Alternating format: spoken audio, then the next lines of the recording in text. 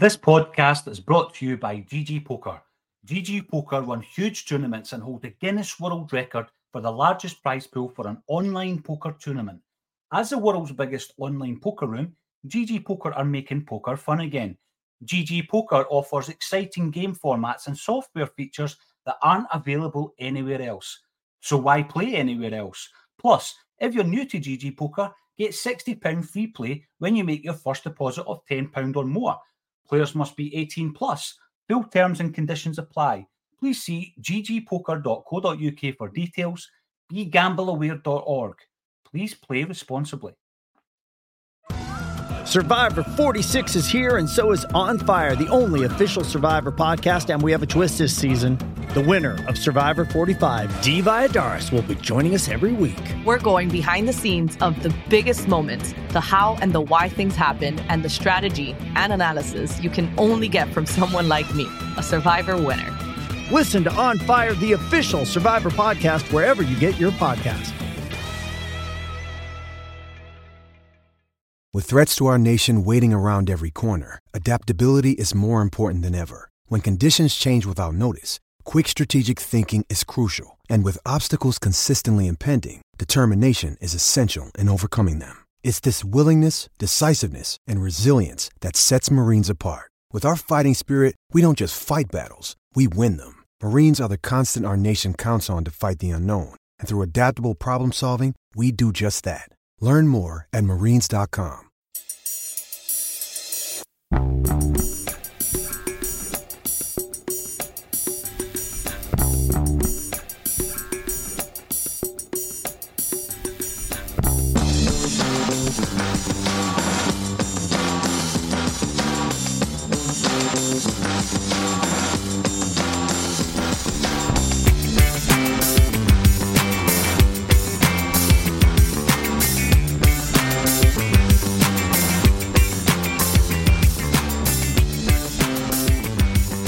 Welcome back to A Celtic State of Mind. It's Monday afternoon. This is the Acsom Bulletin. And today I am joined by Stephen McCutcheon, all the way in from Australia. You're representing Celtic Down Under. And at the moment, as you can see, we've got an empty room with a Screamadelica print on the wall. Who could that be? Who is returning to the Monday Bulletin but the old school poet, Kevin Graham? He will be here very, very soon. He's tending to something within that kitchen that might cause a racket. So, Stephen, you and I will get started. We'll start straight off the bat with the tagline. How did you enjoy your otherwise Saturday's game? What did you make of the performance? Well, no, I didn't enjoy it at all. It was pretty tough watch, particularly since it was a 12 midnight kickoff here in Sydney. So, watching it through bleary eyes with a cup of coffee, hoping that the Celtic would provide some excitement to keep you awake. But it wasn't to be. It was pretty dire stuff, pretty much from start to finish. The team, the air seems to have just gone out the team, and the little things they were doing well a few weeks ago just seem to have disappeared. Everything seems to have dropped a few percent. The pressing tempo, the passing accuracy, it's all just dropped, and it's almost invisible to the naked eye. But everything just seems to be just a little bit worse than it was maybe a month or two ago. No, definitely. And by the way, we could close down Kevin's screen, but I think it's more interesting just to let it run, and particularly if he forgets that he's on the stream today. No, I think so. I think it's been really evident that there has been a real lack of spark, not only in the game against St Mirren, Stephen, but I think also against Rangers as well. Some might argue even going into the other game against Motherwell, it could well be 3 league games in a row. I've seen some of the comments saying we've been off it for 5 or 6 games. We'll talk all about that. We'll try and dig out some of the reasons or theories behind it as well. And we'll focus as much as we possibly can do on the positives. And I think that's what Ange was doing after the game. And he's given some memorable quotes in his time since coming to Celtic. Stephen, I've spoken to a lot of your colleagues at Celtic Down Under in relation to their knowledge of Ange, both in Australia and Japan. When we appointed Ange Postecoglou Obviously, where you're based as well, you may well have known a lot more about him than others on this side of the world. What was your reaction to that, and how impressed have you been, not only with his performance, but by the way he has dealt with the unique approach of the Scottish media? Yeah, I mean, I must admit, I mean, I did know about Ange Postecoglou before he came to Celtic. I wasn't overly optimistic when they appointed him, maybe not quite as optimistic as some of the other guys on the Celtic Down Under network. I felt as if both the A-League and the G-League were very different leagues to Scotland, very different pace of the game, much slower, less physical, and I wasn't sure how his style would adapt to that. And also, you mentioned in the media, he had a pretty bristly relationship with the Australian media, still does. And I could see that, coming to blows quite quickly, and unless he hit the ground running. Now, fortunately, he has hit the ground running, and he's got them all eating out his hand now, because they don't know what to do. And he just says the right thing every time when it's required. And you can't fault his record. His record's outstanding, almost flawless in his time at the club, except for the first few weeks when he was still trying to get a squad together. The thing that I most admire about Ange is it's not even his football knowledge or his tactical knowledge. It's the way he conducts himself in front of the media and in front of the supporters, and the way he just seems to get the club, and he just seems to know what to say at exactly the right time. He's a born leader, and I think that's evident in everything he does and everything he says. He is a leader. The qualities that he's shown have been immense, and he had to be in the early days, particularly, I think. But Kev, we're talking about the way that he has dealt with let's be honest, a below-par performance leading into a cup final in a couple of weeks' time. And he's come out, and I'm not going to... Listen, you're the guy that's going to be giving us all the puns, Kev. He came out punching after the game, came out swinging, rather, and he made that comment. And to be honest with you, he's right. And I think the reason he made it in relation to the heavyweight champion of the world getting the belt, even though he loses a few rounds, or doesn't win, rather, a few rounds, was spot on. I think it was, A, to protect the players that have done so much for him, but also B, to set the narrative of the media, because they are already getting into that point whereby maybe we're a busted flush, maybe we're not as good as we think we are, maybe the squad's not as good as we think it is. And we just know that where that's going is to try and build some kind of momentum leading into the cup final, that Celtic aren't that great, and they're trying to create that narrative. But also a reminder to us as fans, Kev, that things have been sensational this season over the piece. Aye, things have been sensational this season, but if you're being brutally honest, the only time that we've turned up in the last couple of weeks, I'm not talking about heart and commitment or all of that, the only time we've only turned up in the last couple of weeks football-wise was the first half at Kilmarnock. First half hour at Kilmarnock, So the football hasn't been there, but the effort and the work rate of the players has been there, and the mentality of the players has been there. And I think that's what's went missing since Tynecastle, and I think that was proven again on Saturday. So Postecoglou's got to actually protect his players. He has got. I mean, Callum McGregor gave a very straightforward, no punches barred interview straight after. It says, we're not happy with that. But there seems to be that wee 5-10% effort and bravery missing. You can see them, they're picking easy passes, they're not making the runs that they want to make. But then that's just natural. I'm sure if we were going through this season unbeaten, the effort would be there. But the fact is, we've done the job. There's another game left. There's only one game left that we need to win between now and the end of the season. And the players have sort of, maybe they didn't think they're playing within themselves, but they are. For me, they really are. And Postecoglou's got to go through them with that, because I'm sure he's not too happy with that. But what he's coming out and saying in the media is spot on. He's got to actually come out and say that. And what he is coming out and saying is spot on. We didn't need to run every round because we've got an unsaleable points lead. So I think also as well, it could be, I mean, I didn't get his team selection on Saturday, just the same as I didn't get his team selection at Ibrox. Right. I thought the team selection on Saturday would have been his team selection at Ibrox. Well, apart from Iwata, honestly. So he's kind of tried a couple of things in the last 2 weeks, and they haven't quite come off. But we've had a great season, We've had an absolutely magnificent season, and we can't, every guys that have gave us minutes, thousands of minutes out of the season, we can't have a go at them really, because they've sort of maybe switched off that 5 to 10%. If you win a treble, there's no caveat, is there? No. You don't go back and say, aye, but because you've won a treble, so domestically, job's done, you've completed the domestic season. In relation to there being one game that we need to win, I totally agree with that. But Stephen, I guess the only concern is the momentum.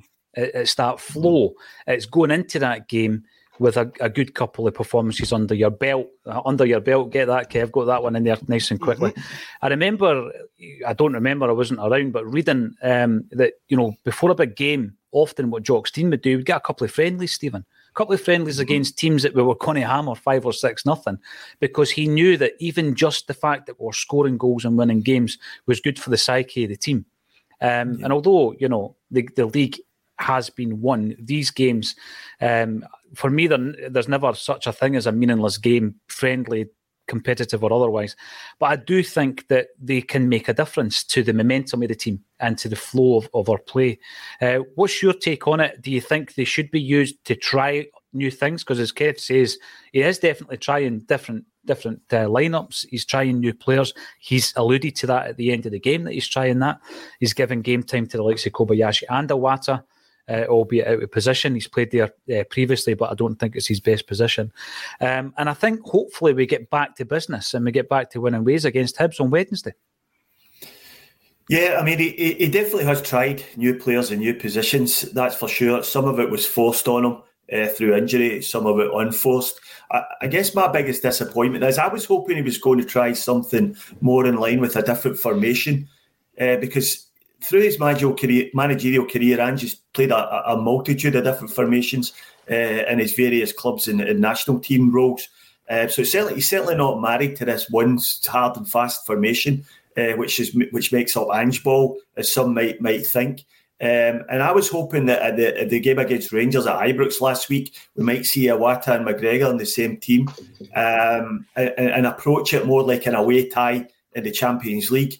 Where you don't have much possession, and you maybe try to hit on the counter, and we could also have done that with Bernabei playing, in the left back role, because he's not suited clearly to the inverted full back role that Ange has been playing this season. So why not try a different formation where he's playing as a natural wing back and bombing on and getting up the lines rather than having to come inside and join in the midfield.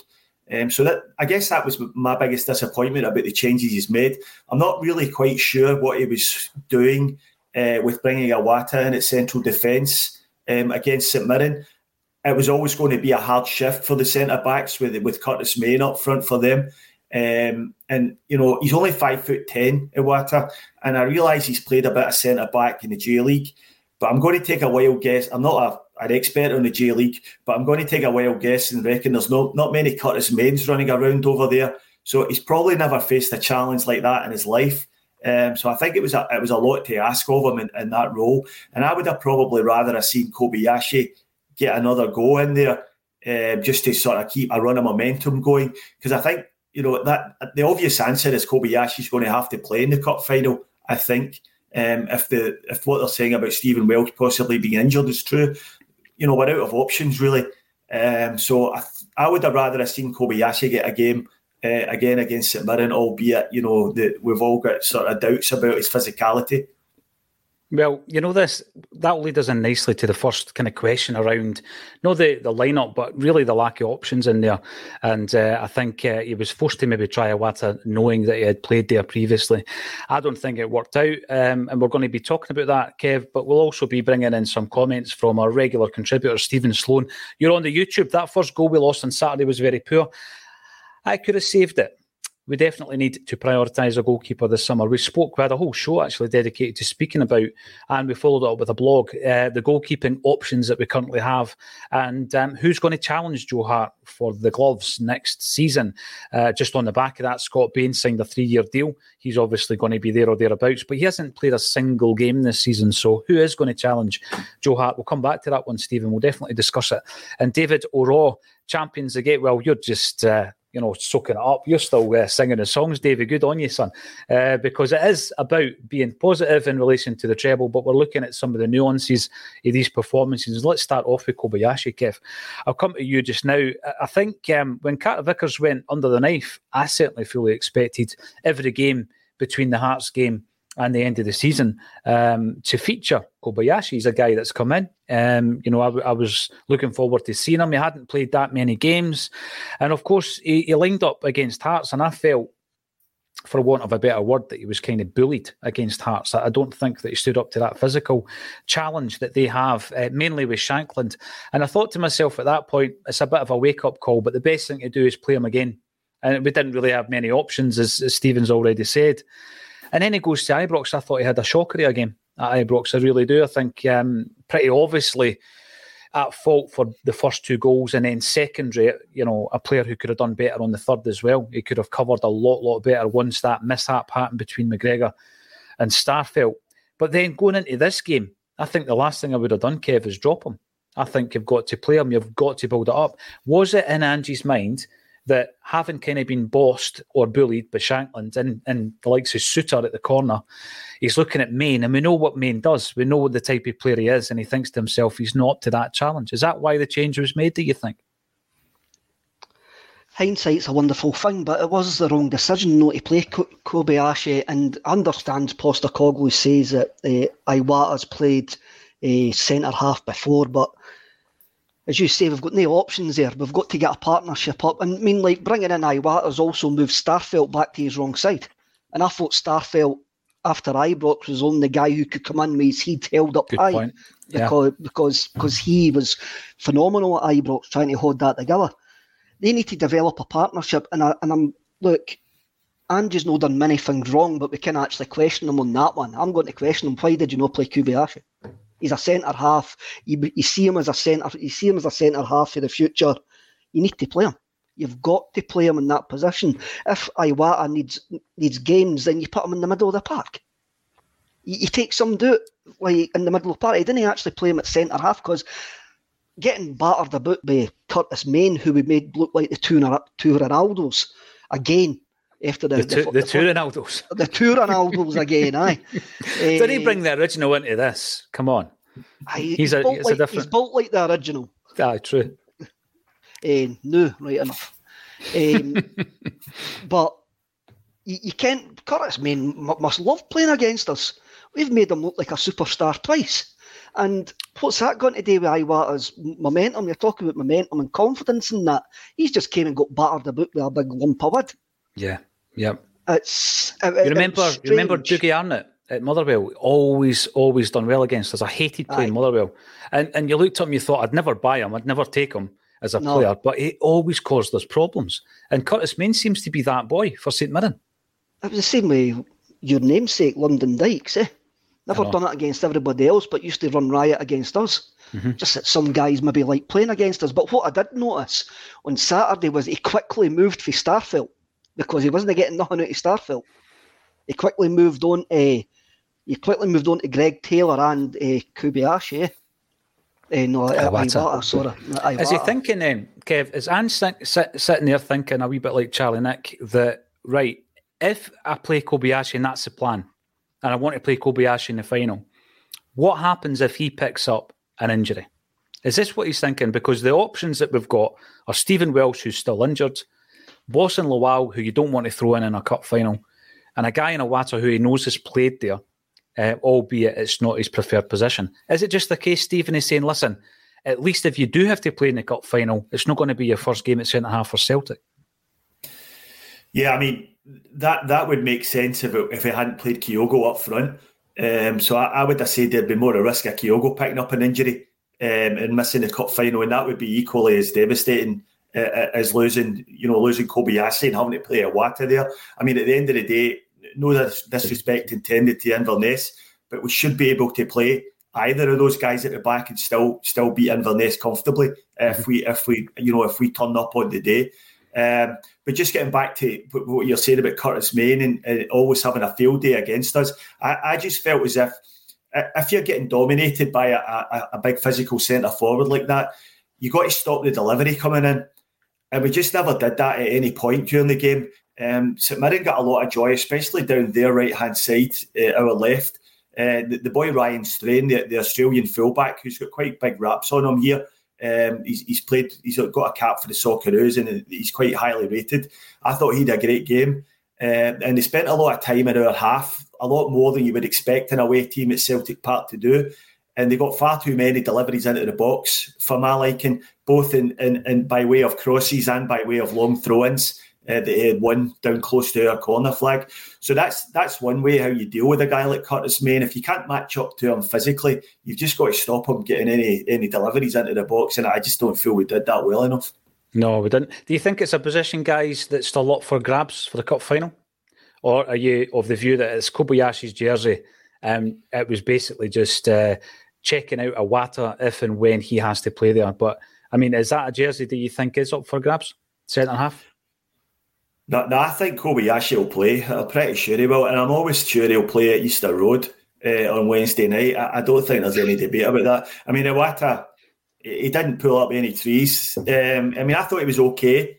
He had that one. He had a couple of dodgy moments. One where they scored their first goal, which I think was more down to Anthony Ralston than Iwata. And he had one moment in the second half where he just got himself in a mess, and Curtis Main ran through in the goal and hit the post. But outside of those two moments, I thought he'd done okay without being tremendous. But I don't think, he's not a centre. He's not a centre half, at least not in a Scottish context anyway. So I think Kobayashi will definitely play, and I expect to see him running out on Wednesday night. When you look at it then, Kev, when we go into the summer transfer window, Stephen's already suggested we need another goalkeeper. I think we need another goalkeeper anyway, but only when we get rid of the other four that are on the books. With regards to centre-half, we've had Maurice Jens in and out the building this campaign. It looks as though Welsh is going to be leaving Celtic. There's been some really good offers on the table for him previously from Toulouse and Udinese. So it looks as though his career is going to develop elsewhere. People continually say Lawal. I've seen a bit of him. I don't think he's first team ready. I don't think he's anywhere near first team ready, Kev. I think we need another centre-half regardless. So at the moment, we're running with Starfelt and Carter Vickers as your first two. And you've got Kobayashi. And I'm not even going to quote Iwata because he's a midfield player, as Stephen says. We need another centre-half in the summer, don't we?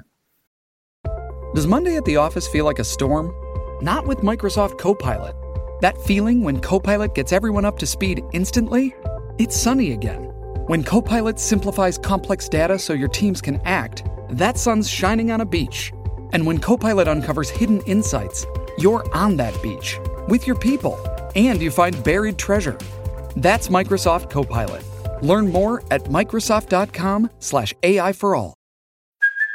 Hey, it's Kaylee Cuoco for Priceline. Ready to go to your happy place for a happy price? Well, why didn't you say so? Just download the Priceline app right now and save up to 60% on hotels. So whether it's Cousin Kevin's Kazoo Concert in Kansas City, go Kevin, or Becky's Bachelorette Bash in Bermuda, you never have to miss a trip ever again. So download the Priceline app today. Your savings are waiting.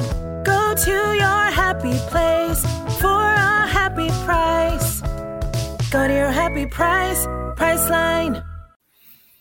Especially if Welsh is going well. It doesn't look like Welsh has got a future at Celtic anyway. Let's face it. I mean, he couldn't get, unless he's injured. I mean, he couldn't even get into that side on Saturday where we played a centre midfielder at centre back. I think we do. I mean, what's the long term planning for Kobayashi? What is it? This is the perfect. These 4 games that were left were the perfect time to bring him in. You had a mare at Ibrox. But he wasn't the only one that had a mare at Ibrox. We bring in Iwata at centre-half, and for me, I ken what Stephen's saying, but I think he had a mare on Saturday, an absolute nightmare. And you're going, well, what's that doing?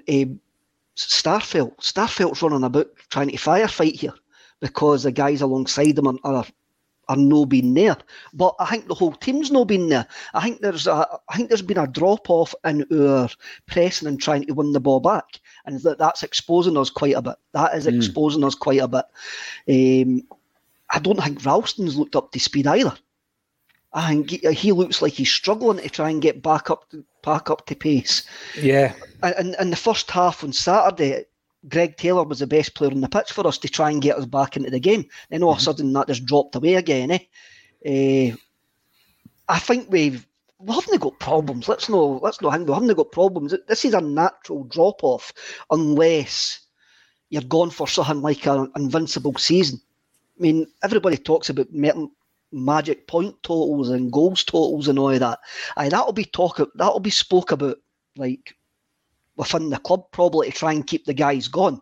Mm-hmm. But even I couldn't tell you what the total points go, the largest points total is. Couldn't tell you. Who has it? I didn't ken. All I know is we've won the league. We're picking up that trophy on Saturday, and that's job done. Then we run up to Hampden. We've got another job today. And that's where all your focus has got to be.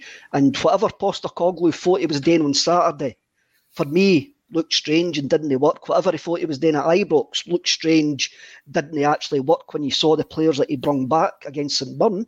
Mm-hmm. But I'm not going to question them now, because I've seen plenty of other good Celtic sides win the league early doors and completely drop off. O'Neill. Completely drop off. In a treble season. No, you're spot on there, Kev. The other thing I would say as well, you mentioned Ralston. I don't think he's the only one within this team and also throughout the season who has been out for a spell and really struggled to come right back up to that point, which I'm calling Ange fit. You get match fit, and then there's a wee bit of level that you need to get to actually perform at the correct tempo in this particular side. And I think Ralston is suffering from that. Bearing in mind, before he came back the other week there, for the injured Johnston, he played 12 games of football, not 90 minutes, by the way, 12 appearances, and that included his substitute appearances. Kobayashi's in the same boat. He'd hardly played any football before we threw him in against Hearts. He's in the same boat. I was about to say that, Kev. He's not back to where he was, is he? No, he's not back to where he was. And to go back to Stephen's point with regards to the midfield, maybe not stopping the supply, snuffing out the supply. If you've got one midfielder who's not quite at it or on it, that's a problem. Because then obviously the delivery is coming in. And I think you can look at that. I think that he's actually trying to play Hatate through it as well, Stephen. He wants Hatate back up. How many games has it taken Ange's team to get to that point? Moyes suffered in the past, coming in unfit, took him a while to get back up to speed. And I think Ralston and Hatate in this side at the moment are showing signs of that as well. Stephen, would you buy into that? Do you think it's really just a fitness or a sharpness issue with these guys? Well, it could be. If you remember, Hatate went through the same thing last season, and we put it down to fatigue because it was his first season at Celtic, and he'd come straight off a J-League season. But it's the same story this year. He looks tired. He looks jaded, and I agree with you. He's not got back up to 100% after his injury. As far as Ralston goes, I don't know. I just think Ralston's just short of the quality we need. And the drop off from him from Johnson is just far too big now. I think probably it's the correct time for Ralston to leave the club along with Welsh and the likes of those guys. I just don't think he's where we need to be moving forward if we're going to evolve truly as a team. I mean, I love what he's done. I love how he's grabbed his opportunities since he came back from his loan spell, and he was pivotal to the team last year. And who's ever going to forget his injury time winner up at Ross County, which was, a big step, big turning point in the season for us. But I just think, it just looks as if his touch has deserted him a bit. His first touch looks abominable just now. He's struggling with positional awareness, and he was all over the place at the first St Mirren goal on the weekend there. So I just don't think Ralston's up to where we need to be. But Hatate, I'm not sure whether he's going to get it back this season. He looks as if he needs a close season. He needs a good couple of months rest. But, again, I don't think we've got too many options. I noticed Moy wasn't even in the squad again, so I'm not sure if he's carrying a knock. But if he's fit, I'd like to see him get some game time before the cup final, because he's an option as well. I was going to bring that up. Him and Johnson, there's talk that they are trying to fight back to full fitness for the cup final. Now, you've got your concerns there about the right back position, Kev. We've already mentioned that Moy came back against Rangers this season and didn't look like the Moy who we had seen post-World Cup, kind of hitting his peak this season. I mean, not in his career, hitting his peak of the season.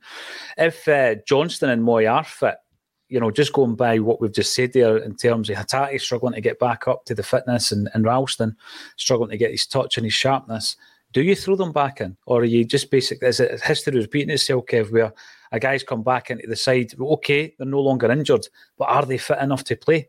And I know that Inverness are a step down in terms of where they play their football. We certainly won't disrespect them in any way, shape or form for that game. But is it wise to be looking at guys who at the moment, with another couple of games to go between now and the cup final, are on the injury list? I think you kind of write them off. I mean, if Ralston plays 5 games leading into the final, I play him, even though I know Johnson's a better player. If Johnson comes back for the final, I think it's a risk to throw him right in. How would you play that? Stephen, can you take that? Somebody's just chapped my door. 2 seconds. I need to go and answer it. 2 seconds. No problem. It might be one of your mates. Aye. Yeah, I would throw Johnson right back in, to be honest. I think he's probably a different player to Hatate. I don't think he would take that long to get up to speed. He looks as if he's naturally athletic and naturally fit. I would have no hesitation in throwing Johnson back in the team. I think the drop-off from Johnson to Ralston is just too big not to do that. As far as Moy's concerned, that's a different matter because Moy has shown this season already that he takes a couple of games to get up to speed. And he has shown some great form when he has been fit and had a run in the team. But I think that's probably more of a question than Johnson. And I'd be tempted to maybe leave Moy on the bench under those circumstances. Yeah. Kev, was that one of your neighbours, Bairns, playing Chappie? No. It was just somebody handing something in. To interrupt your Acsom Bulletin. No, yeah, I mean, that's a fair point. Moy has shown that he hasn't hit the ground running when he's come back, whereas Johnston seems to be a different beast entirely. And even when we felt the biggest test that we could have given him was a start against Rangers, he got it. There was absolutely no doubt he was thrown in there and he came through that with flying colours. What's your take on it, Kev? Do you agree or disagree with Stephen? The biggest caveat that we've got with it right back is Anthony Ralston. But the biggest caveat that we've got to put on Anthony Ralston is this: he's been out for a very long time. The only reason Johnson got as many games as Johnson got is because we didn't have Ralston there. And we're not saying that he's a bad player or anything like that. Well, I'm not saying he's a bad player or anything like that. I think that his level has just dropped and he's struggling to get himself back up to, as you call it, Ange fitness. In the middle of the park, when we play better sides, and there's only one better side in Scotland, I think it's been proved, if you look at the games against Rangers, the meaningful games against Rangers, we've actually controlled it. The League Cup final, Hatate and Moy completely bossed that middle of the park. We go to the game at Celtic Park. Moy has an absolute nightmare, but then we bring on Iwata, then we absolutely hang with the middle of the park again. There's a solid person alongside Callum McGregor. Mm-hmm. We go to Ibrox, we get absolutely overrun by a TikTok dancer and a Ronnie Dyler reject because we've got O'Reilly and Hatate there. Hatate's not up to speed yet and we just got basically overrun at that point. Saturday again was maybe the same with O'Reilly and Hatate there. Maybe a fit Hatate covers that, but he didn't do it on Saturday. So I think if Ange Postecoglou, if you look at our midfield this season, we've always had 2 sort of more solid players in there. And that, I'm even counting O'Reilly playing further back at times, because that's when Moy came into his stride and completely bossed that middle of the park. Stephen, I'm like you. If Moy doesn't play any of the 2 games, he can't start the cup final. We've got a Iwata there. If Postecoglou feels like we've got to have 2 more solid players in the middle of that park against Inverness, it's McGregor and Iwata and Hatate, then you bring on O'Reilly. I think his mistake against Rangers, I think we've now seen the deficiencies in an O'Reilly-Hatate midfield when Hatate's not fully fit. I think that's what we have really seen. It's not that they're different players, know that they're good together, but we need a fully fit Hatate for O'Reilly and Hatate to work, and also for Callum McGregor not to be overrun. Yeah, going into the Rangers game, I would have played Iwata for Hatate, and Hatate is a player who I absolutely love. And for a big part of this season, for me, he was my player of the year. But I would have played Iwata against Rangers for the very fact that, as you said before, Kevin, I felt that when he came on, he shored the game up, the 3-2 game. I've also got to give a shout out to Peter, who prior to the St Mirren game in the pre-match, I was looking back on that this morning, getting prepared for the Bulletin, he actually predicted that St Mirren would score a couple of goals and might even take something for the game. So I never mentioned that after the game. I was probably too disappointed to remember that he had mentioned it. But Peter called it spot on. We are going to be giving kudos to Fran Alonso and his team yesterday. They came oh so close to winning the league, and for a spell it looked as though they were going to win it. And when we look at Jungle Lion comes in, great to see as always. Bit of skullduggery at the women's game yesterday. Well, I think we've got two different views on that, which we'll be speaking about in a wee second. Michael Ross gutted the girls didn't win the title, but onwards to Europe. I thought it looked phenomenal as a spectacle to have 16,000 fans at the game. I think the women's game, after the last few weeks, Stephen, is probably going to be viewed differently by some football fans, not just Celtic fans. And I think they've played a blinder in a few different ways. Firstly, I think the Celtic end, which is a collective of the North Curve, the Celtic boys and the Green Brigade, they've played a blinder. They've seen an opportunity there to show us and the club how that can actually look. It's an absolute amazing spectacle, and they've shown us it twice. And so that definitely brought a huge amount of attention to the game, and they deserve a lot of credit for that. But I also think the club changing the fixture to Celtic Park and also allowing season tickets in for Nout was a massive reason for that. A great move by the club. And I think that for us to grow and for the women's team to grow and develop from that, Stephen, we need to continue, not every single game, but where possible, get them into Celtic Park. And when that happens, in fact, all season, wherever they're playing, I think season ticket holders have to get in for Nout, because what you're doing there is you're introducing a football fan to the women's game, probably. And what I've noticed yesterday from the footage from all the Acsom team and on the socials, loads of kids at the game. And that's brilliant, because it's almost as if it could be an introduction as well, you know, where the crowd isn't as vast and the atmosphere is going to be different. So I think that's a no-brainer for next season. What did you make of that yesterday, the drama, the decision at Ibrox, and also the season ticket question? Yeah, I was gutted for them. I was gutted for the women's team, because how heartbreaking was it? I mean, we all know how much it hurts losing the league on the last day of the season. We've all been through it a couple of times, 2003 and 2005. But to lose it, not just in the last day, but in injury time of the last day, it's just gut-wrenching. And my heart goes out to all Fran Alonso and all the women's team and everyone who was at the game. It was an incredible spectacle. It was really good. And that, along with the game against Glasgow City a couple of weeks ago, shows that we're moving in the right direction where the women's game's concerned. I think your point is absolutely valid. It seems a no-brainer to me that your season ticket should cover all the women's games if you want to take them in. And we should be looking at opportunities to get free tickets out to the schools as much as we can to get the kids through the turnstiles. And yeah, it was just a horrible thing to happen to them in such a heartbreaking way. I've noticed a few Rangers fans on Twitter today celebrating the fact that their own team got beat. So that just sort of sums up where they are as a club at every level.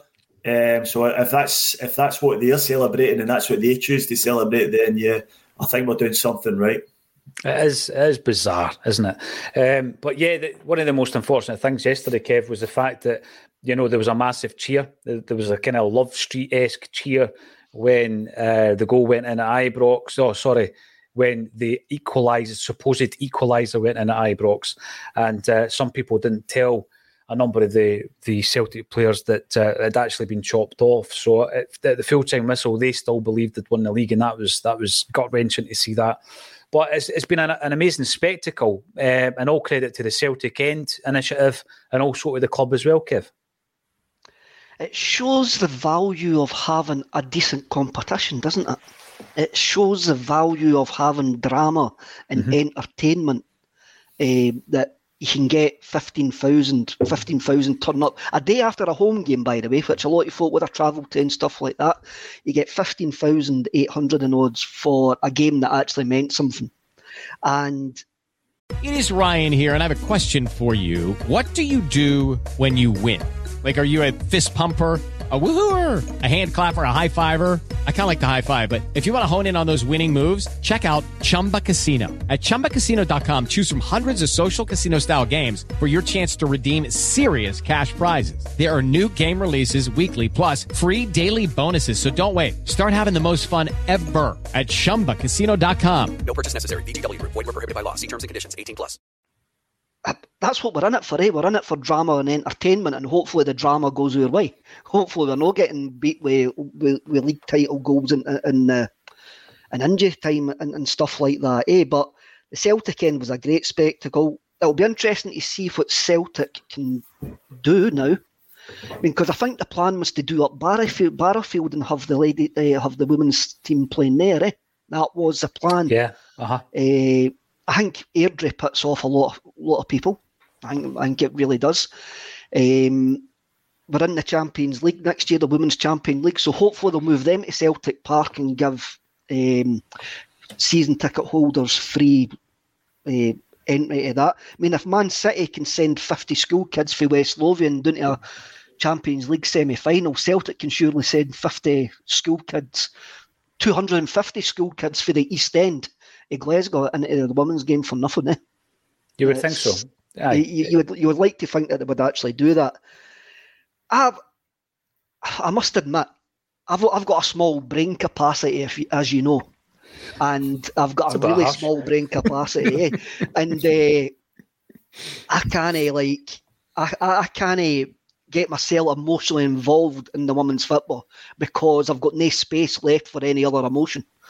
My brain's too full and my heart's too full. And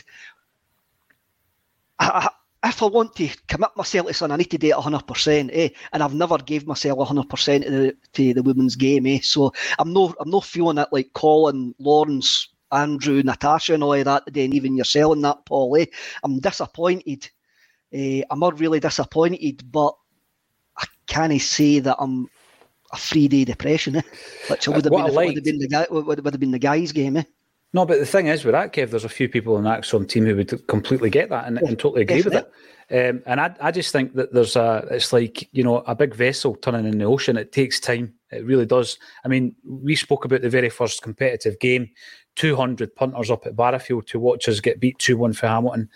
And then you look at some of the quotes from Caitlin Hayes during the week, which I thought were fabulous quotes, talking about, you know, her gender would have stopped her from living her dream. I remember, like, you're back in the day, the old Celtic programme on the back, there was an Umbro advert, and it was like, you know, it was either the game or her, and there was no question, and it was seen as sexist. They changed it all and all that. It wasn't that long ago, Kev, and it's now a situation where you could have two kids, a boy and a girl, and both of them can have the same dream, and I love that side of it. Both of them can dream of playing for Celtic. I think that's great. I love that side of it as well, and I love the fact that when it's kit launches and that the women's team's involved in that, and it's trying to the same billing and all of that, eh? But I've got plenty going on in my life. I couldn't actually get away with saying I'm going to watch the women's game as well, and the B team, and the B team, and stuff like that, eh? That's why I didn't want to fully commit. That's why I do not want to fully commit, because if you're in, you're in. Then something will go. To be honest, I get depressed if Celtic lose at any level. I used to get fed up when they lost to 10 at sixes. So, and I celebrated when we won at 10 at sixes. Yeah, 1992, great year for the 10 at sixes. Yeah. So yeah, any Celtic team, and I'm in 100%. So I think one of the issues with the women's game this year is not all the games are being on Celtic TV. And we always living here in Australia, we depend on Celtic TV a lot to watch the teams, the various teams, and I think this applies to the B team as well. The coverage has been fairly sporadic and not that consistent. So I would like to see moving forward every Celtic women's game to be shown live in Celtic TV. There should be no issue with Sky Sports or anything like that, because it's been shown overseas, and all the home games are shown overseas anyway, so shouldn't be an issue. 100%. There's only way really to promote the game, you can do it in-house, so why wouldn't they do that?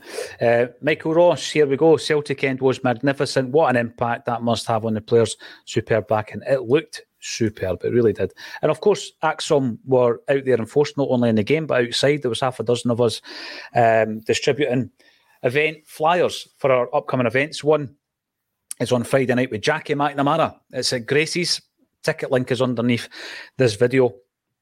And this morning when we checked, I think there was 13 VIP tickets, 25 tickets in total still available. So be quick if you want to come along and see Jackie McNamara regale us with all his memories. A treble winner, of course, someone who played in a European final for Celtic, played over 350 games as well. It was interesting, Kev, digging about the blog earlier this week. You do tend to forget, and a lot of the stuff that appeared in newspapers back in the day never makes it online. So you tend to forget just how sought after Jackie was when we signed him. I mean, Newcastle were after him, Arsenal, Sheffield Wednesday, Blackburn Rovers, then managed by Dalglish and league champions. And these teams were bidding for him. But what I found pretty interesting as well is how close we were to signing Chris Waddle that week. I cannot remember us being in for Chris Waddle, Kev.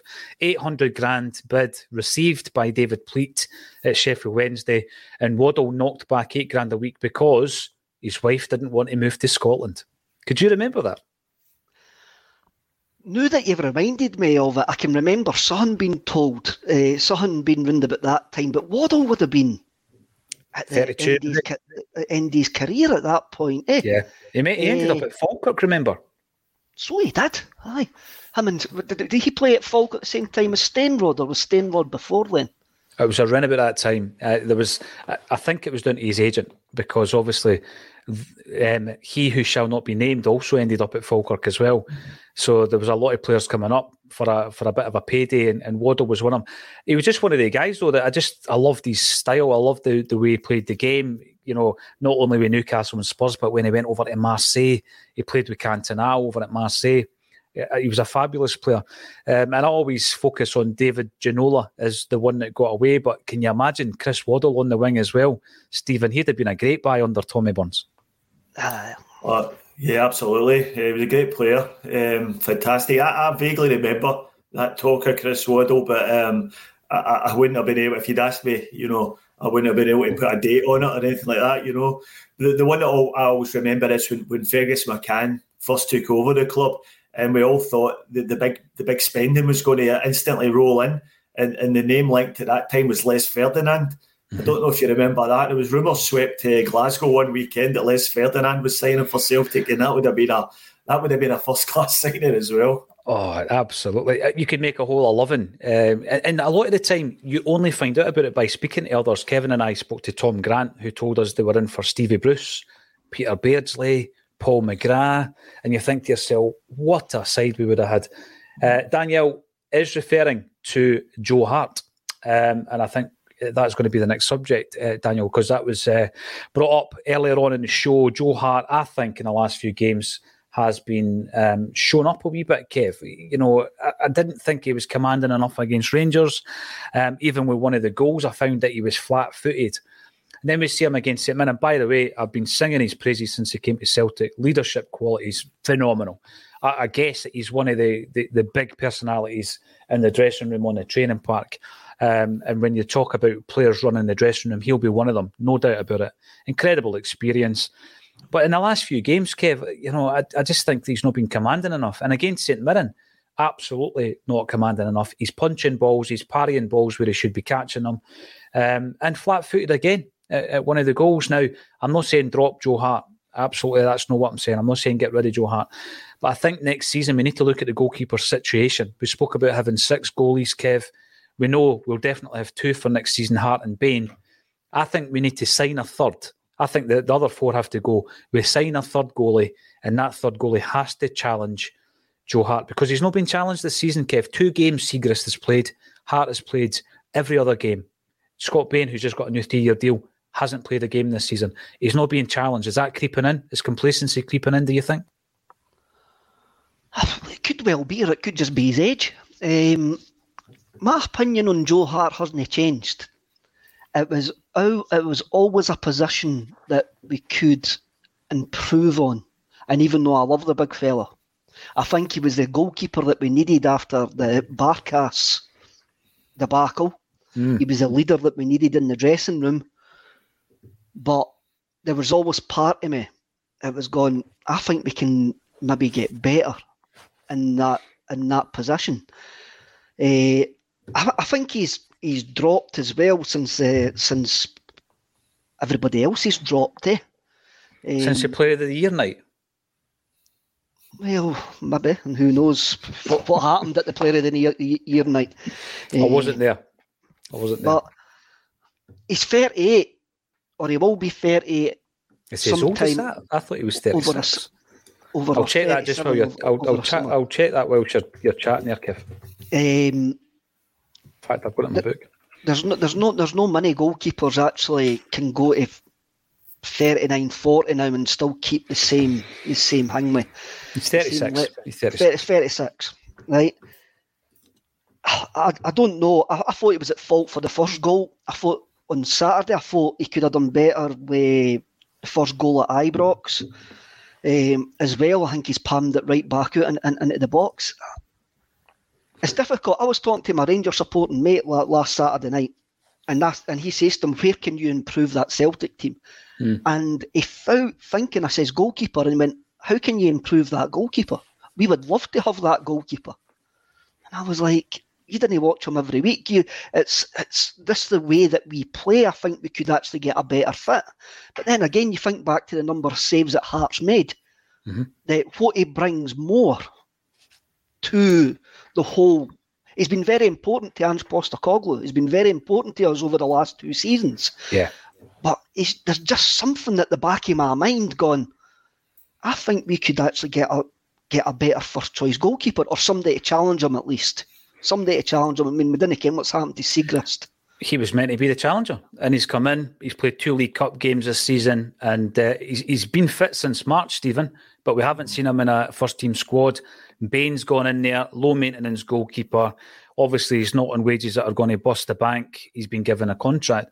And what I'm trying to say is I think the initial concerns around Joe Hart was with the ball at his feet, heart and mouth moments week after week, even when we're doing well. There was a wee moment here and there. And we've not seen that often recently, but what we have seen is this, as I say, this lack of ownership in his own box a lot of the time. I blamed him and Kobayashi for the first goal against Rangers. He should not have parried that back into the danger zone, or he should have caught it. And that's what started the problem there. Danielle has spoken in the comments for a number of weeks now, maybe months, that she feels we need an upgrade in Joe Hart. I'm not so far as saying that. I just think we need somebody to challenge him, Stephen, and we need to bring him in the pre-season because there's nobody else on the books that are going to challenge him just now. Yeah, I agree with what you're saying. I think a lot of Joe Hart's deficiencies have been hidden a bit by how good the defence has been this year. We've been outstanding, and the amount of chances we give up to other teams is minimal. So he doesn't actually have a lot of saves to make. But in the last few weeks, with the defence kind of dropping off a bit, with CCV being out injured, we're starting to give up more chances, and I think that's exposing him a bit and exposing his frailties. And yeah, I agree with you. The first goal against Rangers was pretty ordinary from him. He should have palmed that into a more safer area. And he had another one on Saturday against St Mirren where he palmed it straight out, and it was the Ryan Strain. It fell right to him, and he was just off balance. But I still don't know how he missed. He managed to get it the wrong side of the post, and to me that was a sitter, and that was probably worse than the one from the Rangers game from Hart. So I do agree. We should be looking to upgrade in that position, or at least provide some competition.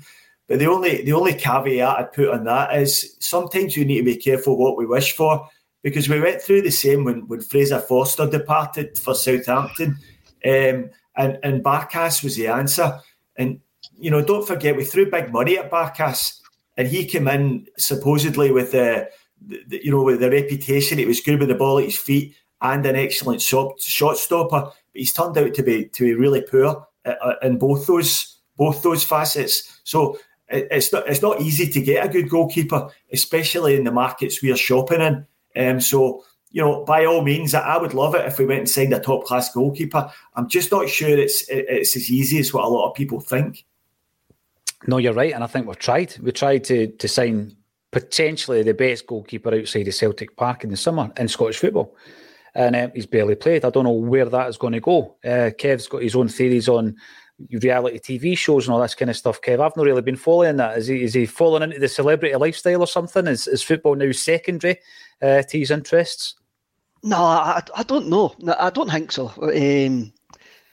Even though he has appeared in the Daily Mail more times than a Celtic player should, actually. But that's his missus' fault, no his. Look, see if we're being brutally honest. If we are being brutally honest, if we want to progress in Europe, every place is up for grabs. Every single place is up for grabs. And even though these guys have come in and done really, really well for us actually saying or believing these places need upgraded or they're easier to target certain positions on the field to actually upgrade. It's no a slight on the player whatsoever. I get what Stephen's saying. That was exactly what the Rangers fan says to me. He says, who would you replace him with? I went, well, it's not my job to replace him. That's not my job. That's a scout's job to replace him. But I don't know. I really didn't ken. But if we're looking to progress in Europe, every position's up for grabs for me. Every single position's up for grabs. But it'll be easier to upgrade in some areas than others.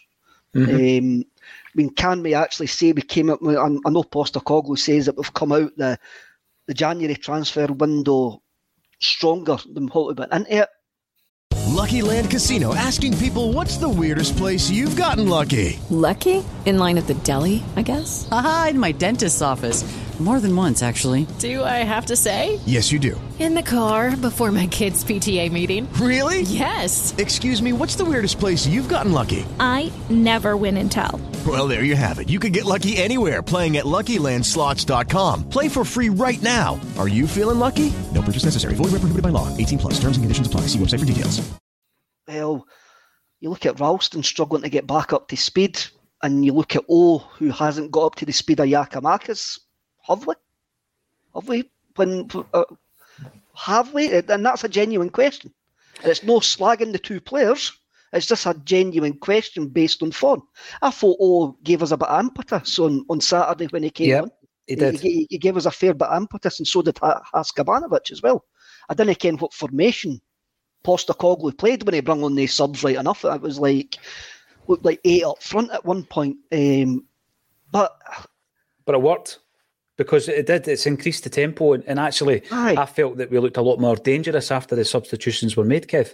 And it was a change of shape that Stephen spoke about earlier on in the show, that he was disappointed that we maybe never started differently against Rangers and the likes of St Mirren, especially at home, where you think to yourself you're going to have the bulk of the possession.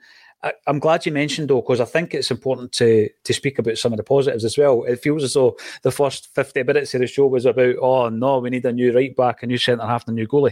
But if you look at O's came in for a bit of criticism. If you look at his minutes and all this kind of stuff, he's not really played that much football for Celtic.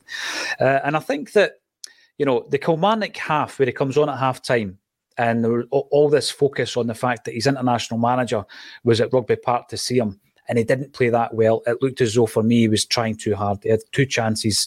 One of them came in for Rocco Vata, great pass, great cross. I didn't think he did that well in that game. And then against Rangers, he had a really, really good chance to bring the game back into Celtic's kind of favour. And after that, the whole game might have been completely different, and he hits the post, right? But you've got to point out, he didn't really, apart from that, get much in the way of service at Ibrox. And then I'm hearing he's not an upgrade, he's a downgrade on Giakoumakis. A lot of people talking around those kind of views. He's a young player. He's not played a lot of football for Celtic. I think he's gone through an incredible transformation physically. See, when you look at him when he's come in compared to now physically, he's gone through a transformation very similar to Hatate. When you look at the pictures of Hatate compared to where he is now physically. And I think that this was all about a bedding in period, Stephen. And he's maybe got a bit of a hard time. He came on, I thought he made a really good impact, a positive impact against St Mirren. And I'll tell you, if that goal had gone in, everybody would have forgotten about any poor performances. That was some effort on the turn, hits the post. And I just think it's too early to write that boy off. I really do. Oh, yeah, absolutely. He's been unfortunate in that he came in at a period when, the whole team's form has dipped. The first 6 months of the first few months of the season was their best, and Kyogo and Giacomakis got the benefit of that. We were blowing teams away. I mean, we took 9 goals off the United at Tannadice. But that sort of form post-Christmas has never been seen again. And we've been sort of grinding out results. So he's unfortunate from that point of view. But I think there's definitely raw materials there. And there's plenty to work with going forward. I think maybe we certainly could do with another striker in the summer. And I think that would take a bit of the pressure off him to come in and hit the ground running, because everybody's expected he would come in and score goals, but he just needs to sort of build himself into the club. And let's not forget, Kyogo's first season was not without its challenges either. There's a lot of people expressing doubts about him and whether he was good enough. And still, there's doubts expressed whether he's good enough to take us forward in the Champions League. But Kyogo's season started turning round when he started scoring against Rangers and in cup finals. And I think that's all O really needs. He'll get a goal in a big game and he'll kick on from there. But I think if we get another striker in the door in the summer, that takes a little bit of the pressure off him to do that. Yeah, Cho announced some member in South Korea to play Wolves. I can see us doing that. Robert Hyland, Kobe would have been bullied by Curtis Main. That's why Iwata played centre-back. It crossed my mind, Robert. I think that, maybe Ange also wanted to check what other options he has with Iwata, obviously. But I did feel that he might have been bullied had he played the game. Another thing I want to talk about, Kev, is the importance of Carter Vickers. You're talking about everything's up for grabs. Could we really do better than Carter Vickers? I tell you what, we miss him when he's not playing, don't we? Remember, Jim Orr had the conversation. If you only had £1.6 million to spend, who would you spend it on? Carter Vickers and Jota? And everybody says Jota, and I think Jim's been proved right because he was the only one that went for Carter Vickers. He has been proved right. Carter Vickers is an absolute rock. Could we get better than Carter Vickers for the money that we've actually got? I don't know. I do not know. Could be better than Carter Vickers in time.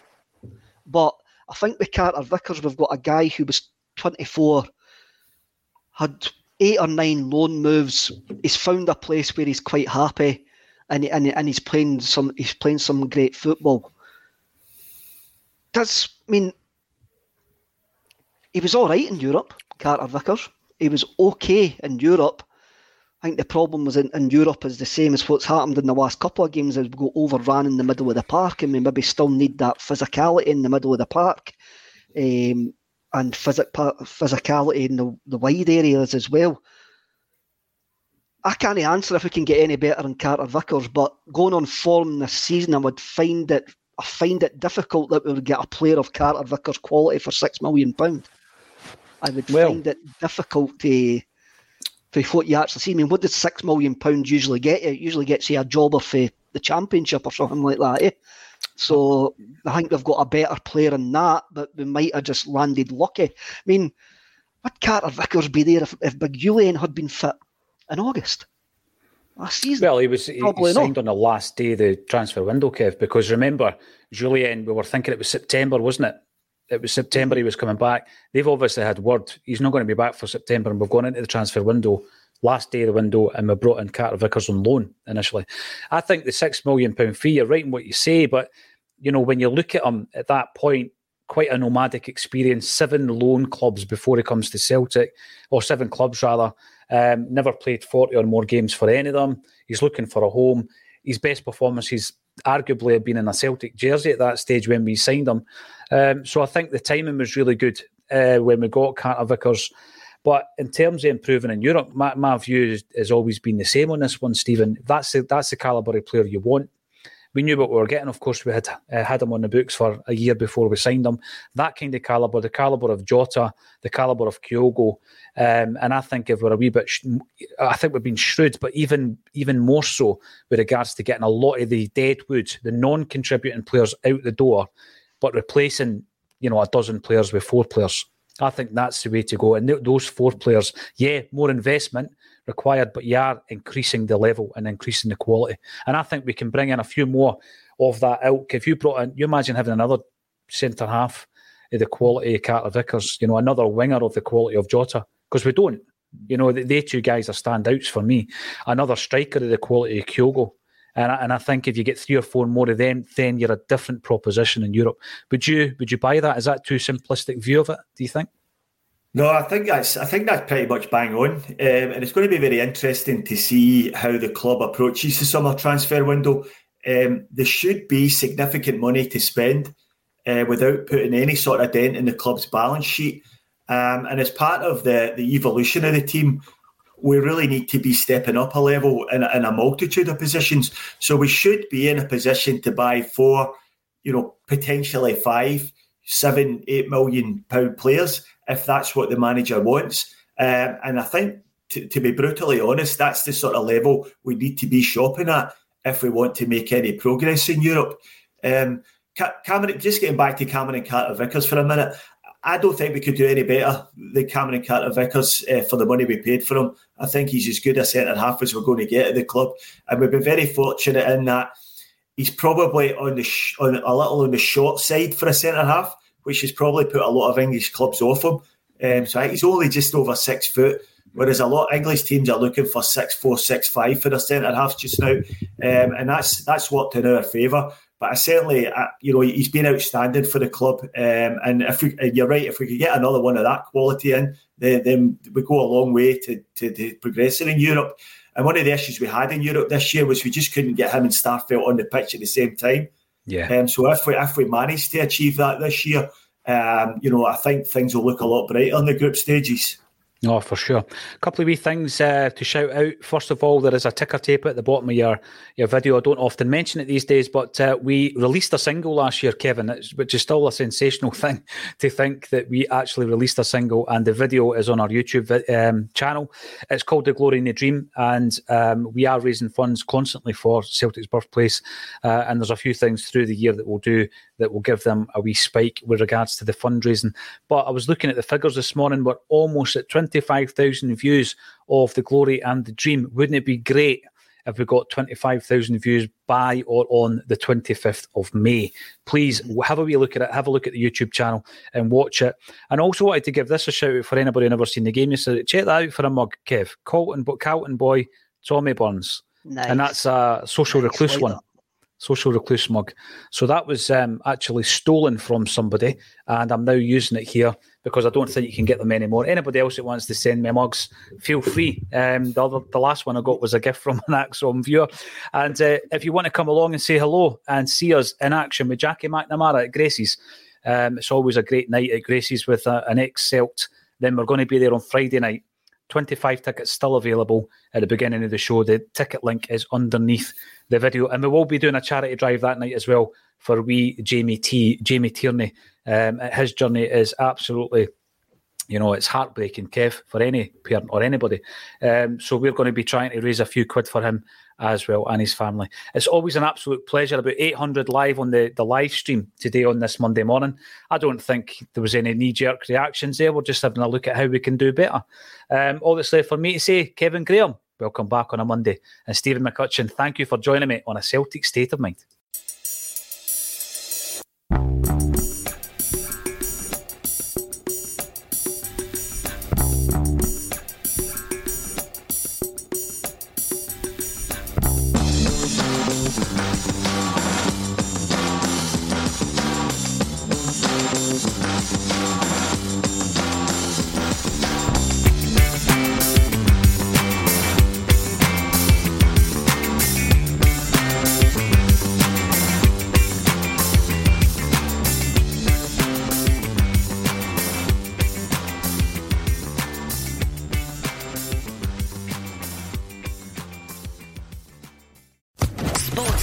Podcast Network.